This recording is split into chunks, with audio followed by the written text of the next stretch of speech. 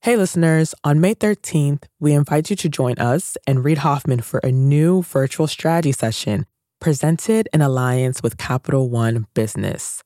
You'll hear insights from fellow entrepreneurs about how to be at the forefront of leading change with AI. So, go to mastersofscale.com AI strategy right now to register for free. Again, that's mastersofscale.com AI strategy. Looking forward to seeing you there. My guest today is President Barack Obama, but we're not talking politics. We're talking about scale and how the lessons he learned as president relate to any organization. But we'll start our episode, as we often do, with a story related to the ground we'll cover. It's a story from someone else who definitely doesn't mind being Obama's opening act, and it starts with a phone call. Someone calls me and says, "Hey, your song, I got it from my mama. We want to borrow that and turn it into I'm voting for Obama." And I said, no, you guys can't do that. He's definitely going to lose. That is will.i.am, Grammy Award-winning artist, co-founder of the Black Eyed Peas. Will also created the Yes We Can video for Obama that went viral. But when he first got the call, it was a hard no. To be clear, Will didn't say no because he thought Obama would lose. He thought Obama would lose if he used the song, I Got It From My Mama. The original is me on the beach in Brazil with a bunch of models. That's not a recipe for success. That's not the ingredients. If you want to use a song to help get him elected, first off, listen to the sentence that you're saying. That's like saying, let's throw this rock and land it on the moon. You can get the rock to the moon, but you can't throw it on the moon. You have to figure out what your spaceship is going to be to take you off the planet to then land it on the moon. So what's the spaceship? I think the spaceship is that speech he just did in New Hampshire. With a simple creed that sums up the spirit of a people. Yes, we can. The 2008 New Hampshire address Will's referring to is now one of Barack Obama's most famous speeches, in part because of what Will did next. Take the speech, chop it up, and then somebody needs to say the words melodically and turn the speech into a hymn. But it can't have drums. It has to be an emotional progression that gives you emotions no different than if you didn't speak English and you heard Old Friends by Simon and Garfunkel, Redemption Song by Bob Marley. And if we could do that, then we did something. The result was a star-studded anthem that also became a rallying cry for the campaign. It's the chord progression. It's the, there was a creed written on the founding documents that declared, yes, we can. Yes, we can. It was whispered by slaves and abolitionists. That melody with the progression was like pulling on my emotions. The song features John Legend, Scarlett Johansson, Common, and many others. How did he coordinate so many celebrities on short notice? An opportunity of timing. Wilmer Valderrama, it was his birthday party. Everybody was in Hollywood at that time, and the studio was down the street. That's right. Will coordinated with someone at that birthday party to funnel guests over to his video shoot. A great example of how to grab hold when opportunity presents itself. But it's not done yet. After the shoot, Will and company raced to finish the video. The timing would be crucial. The song debuted on ABC the Friday before Super Tuesday. Will also released it on YouTube. And in a day or so, it had like stupid million views. That was rare for political content. I think the campaign was blown away. It was shared like crazy.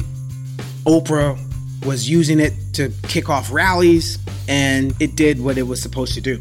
Yes, We Can was a triumph of strategy and timing. Not bad for a concession speech. That's right. Obama lost the New Hampshire primary to Hillary Clinton. I didn't even know that was a concession speech. I just thought that was a speech. Yes, We Can hit me in a different way. That sentence, thank you, Cesar Chavez, si se puede, we didn't see that as a concession speech. So that moment chose Obama. And then that moment created momentum. And that momentum created a movement.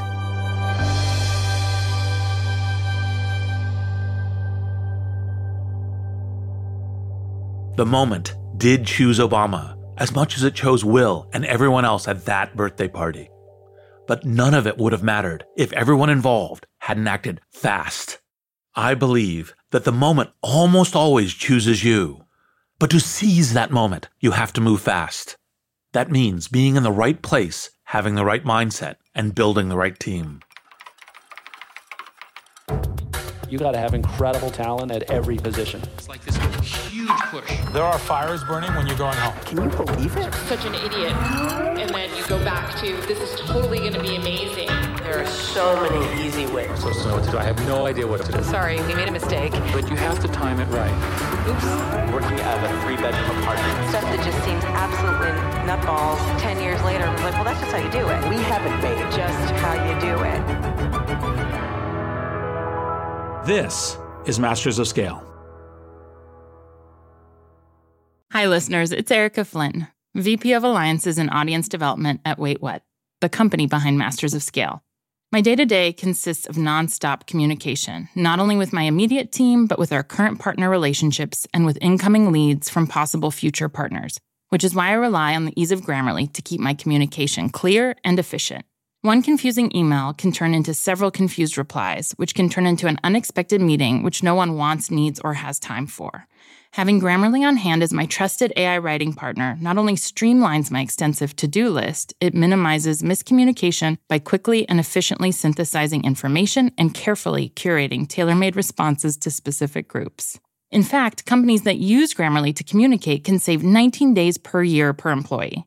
Grammarly eases the writing process. It's a writing partner from the blank page to the last word typed before hitting send. Join me and over 70,000 teams who trust Grammarly to work faster, hit their goals, and keep their data secure. Visit Grammarly.com to learn more. That's Grammarly.com. I'm Reid Hoffman, co-founder of LinkedIn, partner at Greylock, and your host. And I believe that the moment almost always chooses you. But to seize that moment, you have to move fast. That means being in the right place, having the right mindset, and building the right team. That's why we're going to start this historic Masters of Scale episode by talking about launch windows. As in, the launch window for this mission is closing. It sounds like a physical target, but it's actually a window of time. To make your launch window, you have to put your spacecraft in the right place at the right time. Watches synchronized, coordinates set. In other words, it's not enough to be fast. You also need to be ready. I wanted to talk to President Obama about this idea for a lot of reasons. And not just because, as Commander-in-Chief, he used to oversee NASA. My first press conference in Washington, I remember a reporter asking me, Senator Obama, what do you think is your place in history? And I was like, I literally just got here. I'm trying to figure out where the bathrooms are. I am not considering my place in history at this stage. President Obama unquestionably has a place in history now. But back in 2005, he was Illinois' newly minted junior senator. It was not the easiest time to be a Democrat. George W. Bush had just been elected to a second term, and Democrats were in the minority in the U.S. Senate and the House. I think there was a lot of distress in the Democratic Party, and I was one of the few bright lights, having been one of the few Democrats to win a statewide race. It wasn't just that he'd won in a year when so many other Democrats hadn't. Then Senator Obama had seemed to catapult into the national spotlight with a message of hope and an unusual backstory. I had this weird trajectory politically where after 20 years, I'm an overnight star. I ended up serving in the state legislature, mostly in the minority party, lost a race to move up to Congress, considered getting out of politics, decided finally as a last hurrah to run for the U.S. Senate. And that ends up being this weirdly magical race where everything falls in place. And I end up, against all odds, winning by the largest margin in history in Illinois. The details of that weirdly magical race are in President Obama's new book, A Promised Land. The book chronicles his first term in office and the events that got him there. It's a story of mostly well-timed launches, from organizing voter drives in Chicago to running a presidential campaign like a killer startup. Data-driven, consumer-led, or in this case, voter-led, with an agile team that leveraged social media networks in unprecedented ways. But the story that emerges most clearly from A Promised Land is that Obama didn't run for president in 2008 because it was his last chance, or even his only chance. He ran because he saw the right chance and quickly built up the right team, mindset, and message to make it happen. It wouldn't be the first time. When I moved to Chicago, this is in 1985, I had been inspired by the civil rights movement and John Lewis and people like that. I was inspired by the notion of big movements as the most reliable means to bring about significant social change. I was inspired by Gandhi and solidarity in Poland. And I thought that electoral politics tended to be geared towards the status quo, that those who participated in it oftentimes weren't pushing for the kinds of changes that I wanted to see in the country. The young Barack Obama had come to Chicago famously as a community organizer.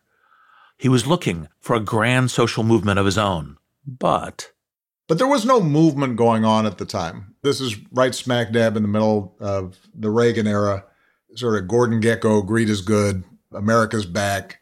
And so there was a lot of skepticism at that point about social movements. In terms of pure product market fit, it seemed like the timing was all wrong. There didn't seem to be much appetite for a new civil rights era or a war on poverty. At least, not that this recent Harvard Law graduate could see. When I first arrived, this older organizer asked me, all right, what do you think your plan is to bring about change? And I said, well, coming from an academic background, I've got all these ideas about how we can put people back to work and change policy on education and this and that and the other. He says, yeah, that's fine, but I want you to spend the first month just going and talking to everybody you can meet in this community and then come back and tell me their stories. And I thought, well, that doesn't sound very exciting. That doesn't sound like I'm charging the ramparts and changing the world. But it probably ended up being the most important, valuable lesson, not just for organizing, but for politics. Because for a month, I went around and all I did was just listen. It might seem simple, but learning to listen is something every entrepreneur needs to do. You can't identify a launch window if you haven't even identified your mission. But listening to your customers, or in this case, your community, can make that mission clear. I asked people about their families and the history of migration from the South to Chicago and what it was like when they first started working at a steel mill and what the church meant to them and what their traditions were and what their hopes and fears were. You discover that everybody's got a sacred story of their own. I'm a big believer in the power of people's stories as the thing that moves people to action. And I think that I ended up importing into my campaign work. Barack Obama had come to Chicago looking for a movement. And on the surface, it seemed like he'd come too late. But the daily organizing practice of knocking on doors, listening to people's stories, and registering them to vote was actually sowing the seeds of a new movement that was just beginning. There's actually a parallel here in the startup world. As a strategic entrepreneur, you're not trying to get in at the peak of a trend. You're trying to be 1 to 3 years early so you can have time to build toward it. So when the moment arrives, you already have momentum while everyone else scrambles to get up to speed. In Obama's case, the organizing he was doing wasn't just coalition building. It was working to a very specific end with a clearly defined goal: increase voter registration in underrepresented communities and increase turnout in the upcoming election. I did a bunch of voter registration work in 1992 that added a historic number of people to the rolls in Illinois and contributed to Bill Clinton being elected and Carol Moseley Braun, the first African-American to be elected from the Senate in Illinois. And that attracted the attention of people who thought, yeah, you know what, you'd be actually a pretty effective candidate. This is an interesting point. People started to talk about the young Obama as a candidate before they knew what office he'd be running for. That highlights a certain nuance to our theory. Sometimes you're the right person with the right mindset and maybe the right product, but the opportunity isn't there yet. So you exercise some strategic patience and you wait for the right launch window. Your first campaign for state senate, what was the thing that caused you to go, it's time for this now, and I'm going to go do this? The state senate race comes up in my district, which was in the south side of Chicago, Hyde Park. Some people asked me to run. I decided to run. I had this picture of Mr. Smith goes to Washington and I'm going to go out and do things in a very idealistic way. It turned out that the way rules were set up there, even getting on the ballot was very restrictive and very complicated. I should tell you that the chapter in A Promised Land about this race is unmissable, not just for its dramatic reversals and rough and tumble Chicago politics, but also for the deeply personal story that runs underneath it. But here are the basics. The Hyde Park State Senate seat was opening because the woman who held that seat was planning a run for Congress. She was running because the congressman she wanted to replace was about to go down in a scandal. It was a window upon window of opportunity suddenly opening. And Barack was ready. I had the endorsement of the person who I was intending to replace, a woman named Alice Palmer. She was an ally, a progressive African-American. She ran for Congress, except it turned out that she lost her congressional race and then kind of went back on her willingness to vacate the seat. This was a problem. Suddenly, the accident of timing that had led to this moment was seeming like the other kind of accident, the kind that attracts rubberneckers on the road. But he'd done something that is critical to any startup trying to make its launch window. He had built a team that was far more expert than he was. That first Senate campaign is really a mom and pop operation. I had a couple of wonderful campaign staff who I had worked with on voter registration drives who were longtime grassroots political operators. And they schooled me on all the naive, screwed up ideas I had about how I was going to run this race. I wanted to do a bunch of policy papers, and they're all like, nobody's going to read your policy papers for a state Senate race. This is all about getting on the ballot and meeting with block clubs and church groups and stuff. So they were very practical. These insights from his team would prove life-saving for his campaign. They helped him focus on the most important task, which was getting his name on the ballot. That meant collecting valid signatures from voters in the district, knowing that any fishy-looking autographs could be thrown out. In the end, the Obama team collected 4 times the signatures that they needed, just in case. So when Alice Palmer decided she wanted back in the race, the Obama team was ready. I ended up actually winning my first race because she didn't have enough signatures for her to get on the ballot because it was done sort of last minute. In other words, Alice Palmer missed her launch window.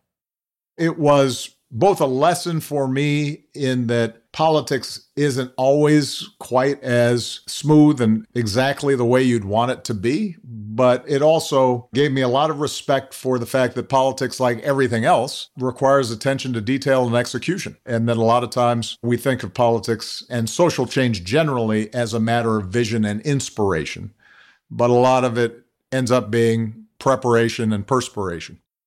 That's true of entrepreneurship too.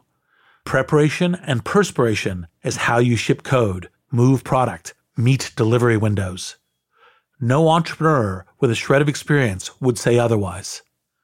But let's not move too quickly past the vision and inspiration half of what President Obama just said, because that vision is also a tool for speed.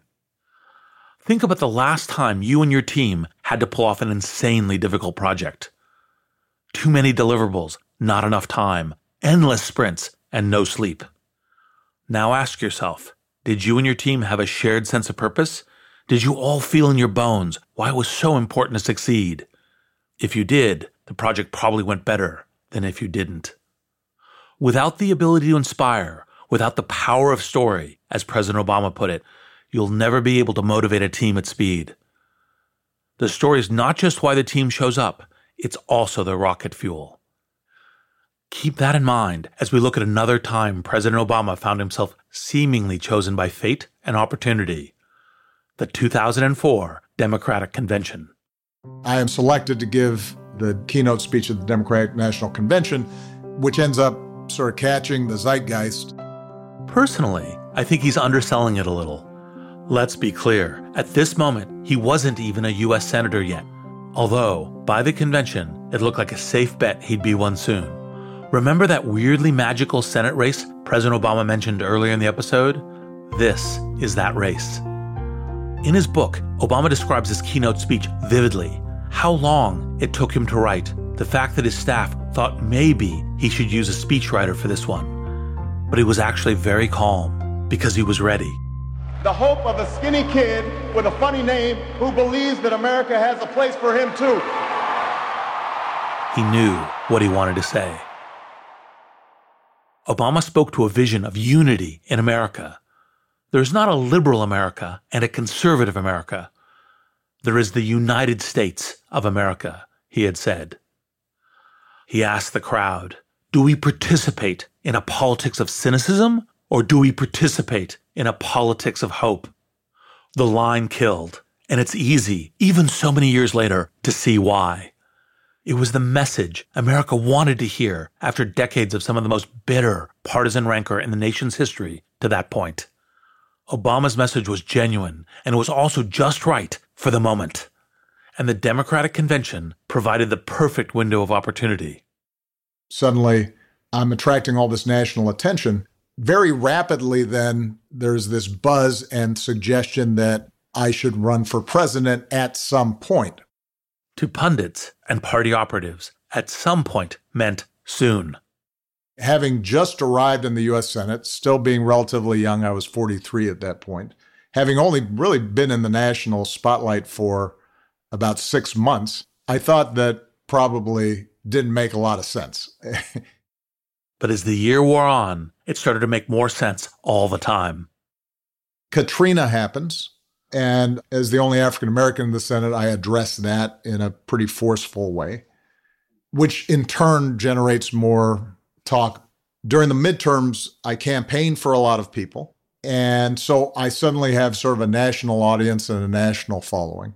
Circumstances converged in a way where it at least became plausible for me to run for president. It was no longer far-fetched that I could mount a serious campaign. Notice that President Obama says circumstances converged. That's true, but he wasn't sitting passively by either. He spent months on the campaign trail for other candidates. He made speeches and took high-profile, principled stands. These weren't cynical ploys to win a presidential nomination, but they were still strategic. When it comes to strategic patience, being in the right place at the right time isn't something you need to leave up to chance. There are often steps you can take in the direction of your goal, knowing you can't predict when the opportunity will strike. Then I had to ask myself a series of questions about actually taking the leap.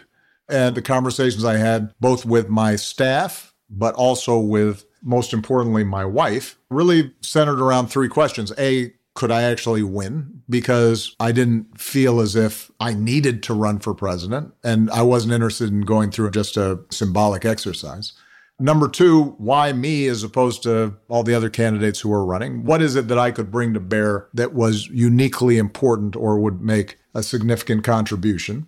And third, could my family survive what is an insane, essentially 2-year process? In these moments, it's often best to seek counsel from someone in your network. Someone who would understand the art of strategic patience. In A Promised Land, President Obama brings this moment to life. Listen closely. You'll hear something that sounds a lot like our theory. I describe a scene where I'm visiting with Ted Kennedy in the book.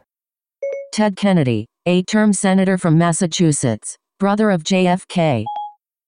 He's seen all sides of this process and was a legend in the Senate. And he says to me at some point, look, I can't tell you what to do, but what I know is that, sometimes you don't choose the time chooses you. That doesn't mean you have to seize that moment, but it does mean you have to be comfortable with the possibility that the moment won't come again. And we decided to go ahead and take the plunge. How much did the later Hamilton, which you and Michelle helped elevate because of early performances in the White House, of I'm not going to miss my shot. How much of that factored into going, well, we just got to run now because this might be the shot? Yeah, Hamilton or Eminem. right? Yes, yes.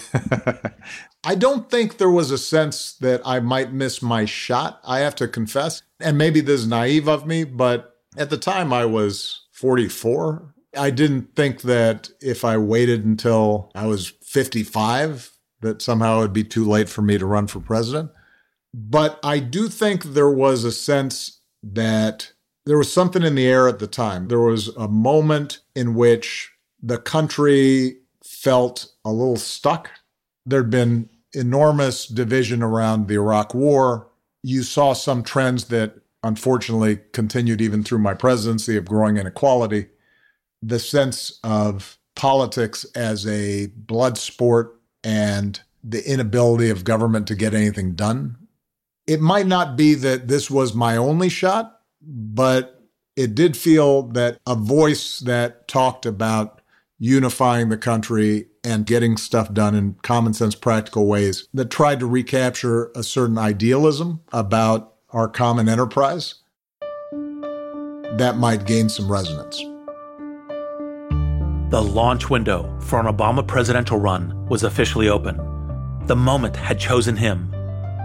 And he'd been strategic about being in the right place for that to happen. But to seize that moment, he was going to have to move fast. He was in the right place. He had the right mindset.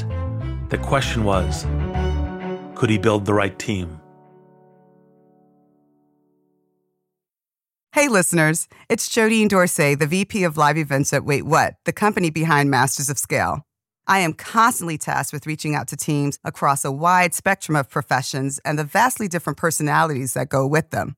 Grammarly helps me quickly shift tones to better communicate what I want to say and saves me valuable time in the process.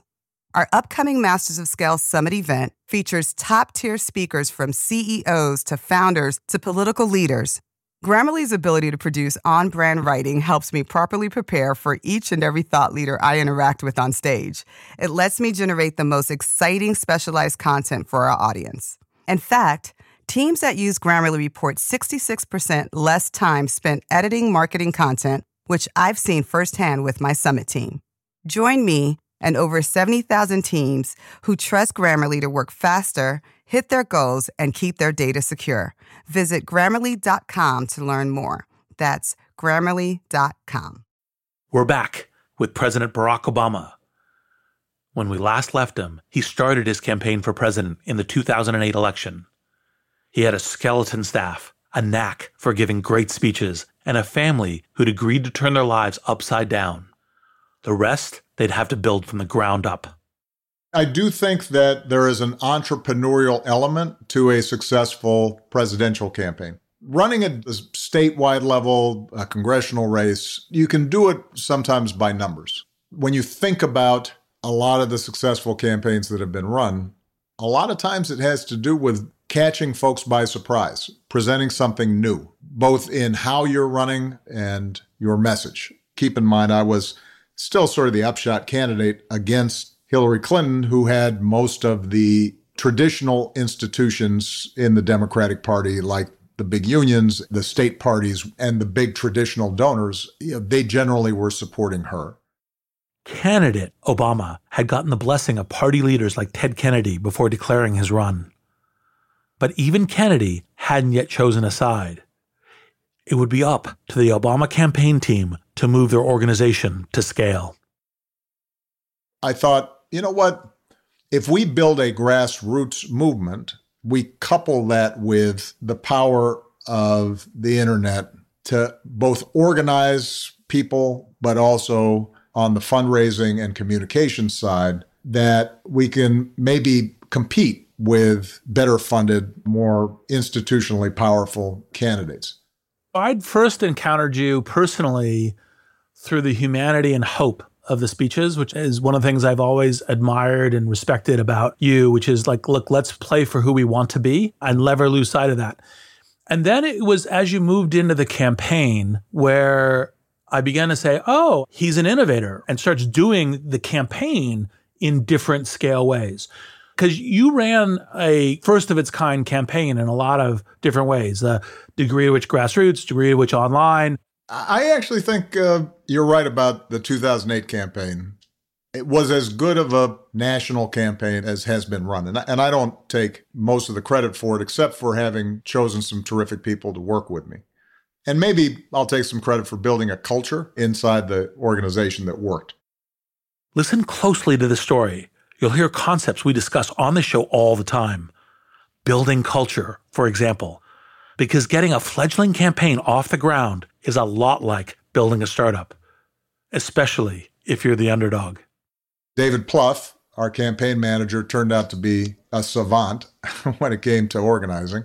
He was experienced, but he was still pretty darn young and had never actually managed a campaign, and he just turned out to be terrific. The guy sweated the details and was smart and disciplined. He understood that for us to be successful, we had to empower people at the lowest levels. The organizer in some county in Iowa, they had to feel as if they could make decisions on the ground and be able to be nimble and respond to events quickly. This distributed empowerment of teams helped the campaign grow exponentially, which was a critical advantage in order to make their next launch window, the Iowa caucus. There was no arguing with the calendar. Iowa was the first statewide race in the primary season. It's obsessively covered in the press. As the newcomer and the underdog, success meant winning Iowa. Think of it as creating first mover to scale advantage. This was a mindset fully consistent across his team. We ended up having a horizontal sort of structure, put a lot of money into our organizers on the ground, capped salaries and bloated expense accounts and all that stuff. David just said, look, this is how much I'm making. This is how much senior folks are making. Everybody's going to be making half of what you can get paid in another campaign. If you want to work in another campaign, go ahead. But it's because we want to use this money to hire more 23 and 25-year-old kids who are going to be running around Iowa, busting their butt, trying to get folks to turn out for Barack. This is such an entrepreneurial approach to campaigning that I had to take a moment after the interview to talk it over with my producers. The precise reason why culture is a theme that we come back to again and again within Masters of Scale is because when you're scaling, if you don't have the horizontal culture, your culture will not scale. And then that will become a competitive disadvantage because it's very hard and takes a lot of energy to refactor culture. And that's part of the reason why everyone tends to get culture right from the beginning. And scaling is scaling lots of people. Like what happens when you're hiring 100 people a week, right? Well, the CEO can't be infusing the culture in all of those people. They got other things they're going to be doing. And so that's why you need to have the culture, lots of people within the organization, and a general network of reinforcement of the culture within the organization.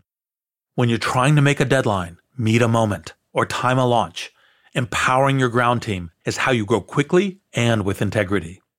You had this esprit de corps that develops, young people feeling invested because they're empowered. They're not just going around getting coffee for people, but they're actually our frontline workers and have decision-making power and authority, and we're respecting them. This horizontal distribution of responsibility and trust works both as capacity building and product market fit. It gives your growing team the means to product test out in the world. That democratization of the campaign, even though we maintained a lot of discipline within it, combined with our innovations with social media and the internet, which again required us to give over power to a bunch of 23 and 25 and 27-year-olds who understood how to use MySpace and Meetup in ways that I had no idea what the heck this stuff was. That's really what ended up winning it for us. Right.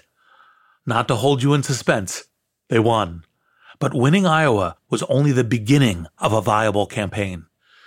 Just like any startup, being first mover at scale isn't a race you run and then stop. You have to run it over and over again. I don't know what I was expecting. I guess maybe I thought it was a well-oiled machine that I was joining with this big infrastructure, but no, it was just me and a lot of phone numbers to call and a lot of doors to knock on.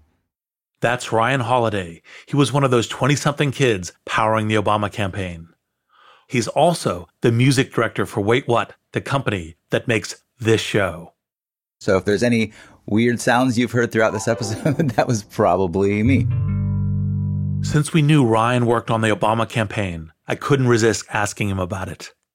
I started as a volunteer there, eventually leading to a campaign staff position where I was running my own office in Michigan. And when I say running the office, I mean it was just me. I was sharing the space with a small congressional campaign in Clawson outside of Detroit. But it was really my job to turn this into a robust volunteer network, and I had to make a lot of decisions on my own. Notice, this is exactly according to the plan President Obama described. To move fast, field organizers like Ryan were entrusted to make decisions on the fly. Decisions like, what do you do if you run out of something important?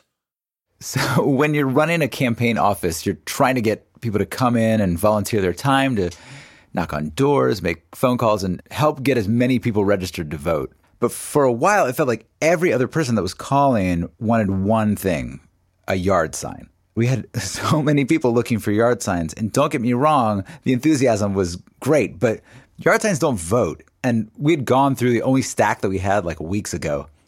One day, one of my star volunteers comes in with her 2 kids, and she's like, okay, let's make these yard signs. So for the afternoon, she and her kids just made these handmade, slightly off-brand Obama yard signs. So after that, when someone would call and say, do you have yard signs? I'd say, yep, come and get it. We have a whole stack of them. And then they'd come in and, it was this Crayola-looking yard sign. But who's going to get mad at a 6-year-old kid's artwork? And then you'd say, while you're here, do you want to make a few phone calls? This story is exactly the kind of move fast initiative that gets your team to scale. Ryan's star volunteer felt empowered to make those new handcrafted signs. And Ryan felt empowered to take advantage of this unexpected opportunity. That line Obama said, we are the ones we've been waiting for, it was kind of like, oh, maybe this is what he means. We're just building this ourselves. Just like earlier in our story, the vision and inspiration Obama offered worked as tools for speed. Belief in the mission animated volunteers and staffers to move fast enough to meet the launch moments. It did end up being this strange process where, like a successful startup, what began with a credible campaign, but not a juggernaut, by the time we are finished with the primary into the general, we really have built a national juggernaut. Have you ever been on the freeway and you tell yourself, why am I sitting in traffic? Once again, will.i.am. You start seeing these lanes opening and you already can tell ahead of time, okay, if I just accelerate, move in front of this car, and I see another lane, and you start seeing these lanes open. It's the same with pop culture and events in society. The lanes open and you could see them. I saw this speech and the next lane opened after I realized that, hey, if I take this speech and put a hymn on it, another lane's gonna open. And that's gonna inspire teachers. And when that happens, those kids are gonna go home and inspire their parents. And then another lane's gonna open and you see the lanes open. And from those lanes opening, you see a potential trajectory to the White House. And you could see that, but to do that, you gotta act fast. Whether you were in the U.S. or not, whether you voted in that election or not, you probably remember where you were the moment you heard that America had elected its first black president. America, we have come so far. We have seen so much, but there's so much more to do. So tonight, let us ask ourselves, if our children should live to see the next century, what change will they see? What progress will we have made? This is our chance to answer that call. This is our moment. This is our time. When it comes to scaling something incredible, I really do believe that we don't get to pick our moment of opportunity. The time almost always chooses you. It's up to you to be in the right place, have the right mindset, and build the right team to answer the call. But as you know, this isn't the end of the story. So, as history is written, you walk into the office and you've gone from a scale campaign to suddenly being head of one of the definition of most scaled organizations in the world, and a financial crisis. When you move from the presidential campaign to the actual presidency, the analogy is not you're a startup and then you become a big company. It's actually you're a successful startup that then suddenly is taking over, General Motors. That's next time in part 2. I'm Reid Hoffman. Thanks for listening. Hi, everyone. It's Jeff Berman, CEO of Wait What and co-host of the Masters of Scale podcast. Like many of you, my to-do list changes by the minute. Whether I'm working with partners or hashing out legal documents or brainstorming with our team, there is never a shortage of tasks that require attention and constant communication. Like Masters of Scale co-host Reid Hoffman, I know artificial intelligence is a huge part of our future, and Grammarly is an enterprising leader in AI. With Grammarly, what used to take a few hours only takes a few clicks. It's like having a collaborator for my writing, helping me generate better first drafts and tailoring messages to our specific audiences. It's not only a superior AI tool, it is a safe AI tool. And as a CEO, security is always top of mind. Grammarly has 14 years of experience and a business model that never sells our data. Security has been a priority since day one and continues to be integral to Grammarly's values today. Join me and over 70,000 teams who trust Grammarly to work faster, hit their goals, and keep their data secure. Visit Grammarly.com to learn more. That's Grammarly.com. Masters of Scale is a Wait What original. The show is recorded remotely with sanitized audio gear. Our executive producers are June Cohen and Darren Triff. Our supervising producer is Jay Punjabi. Our producers are Jordan McLeod, Adam Skuse, Catherine Clark-Gray, Hallie Bondi, Marie McCoy-Thompson, Christina Gonzalez, and Chris McLeod. Our editor-at-large is Bob Safian. Our music director is Ryan Holiday. Original music and sound design by Daniel Nissenbaum. Audio editing by Keith J. Nelson, Stephen Davies, and Andrew Nault. Mixing and mastering by Brian Pugh. Special thanks to Chris Ye, Elisa Schreiber, David Sanford, Saida Sepieva, Adam Heiner, Emily McManus, Kelsey Capitano, Tim Cronin, Sarah Sandman, Carrie Goldstein, Anna Pisano, Mina Kurosawa, Charlie Meneses, and Colin Howarth.